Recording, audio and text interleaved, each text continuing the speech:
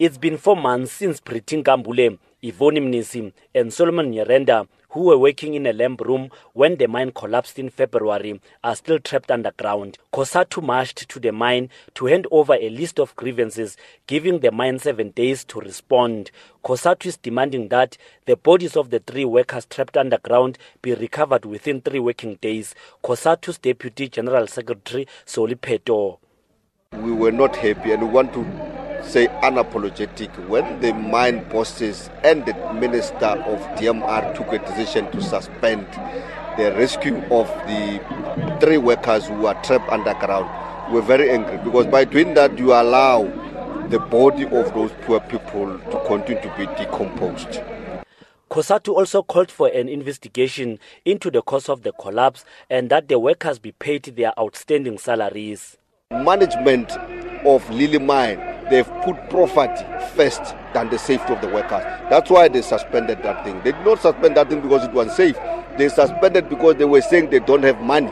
They got money. They must make sure that those workers are recovered, and those workers, we are repeating that the bodies must be given to their families.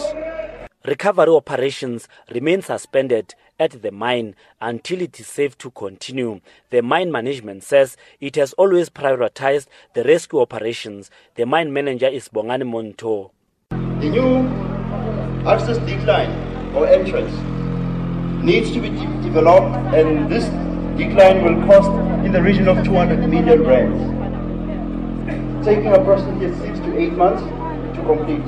During this time, no gold production will take place. No gold production will take place during that time. The families of the trapped miners have lost hope that the bodies of their loved one will be brought to surface anytime soon. Shadrack Mdluli is concerned that their situation has now turned into a union and political battle. This is a march campaign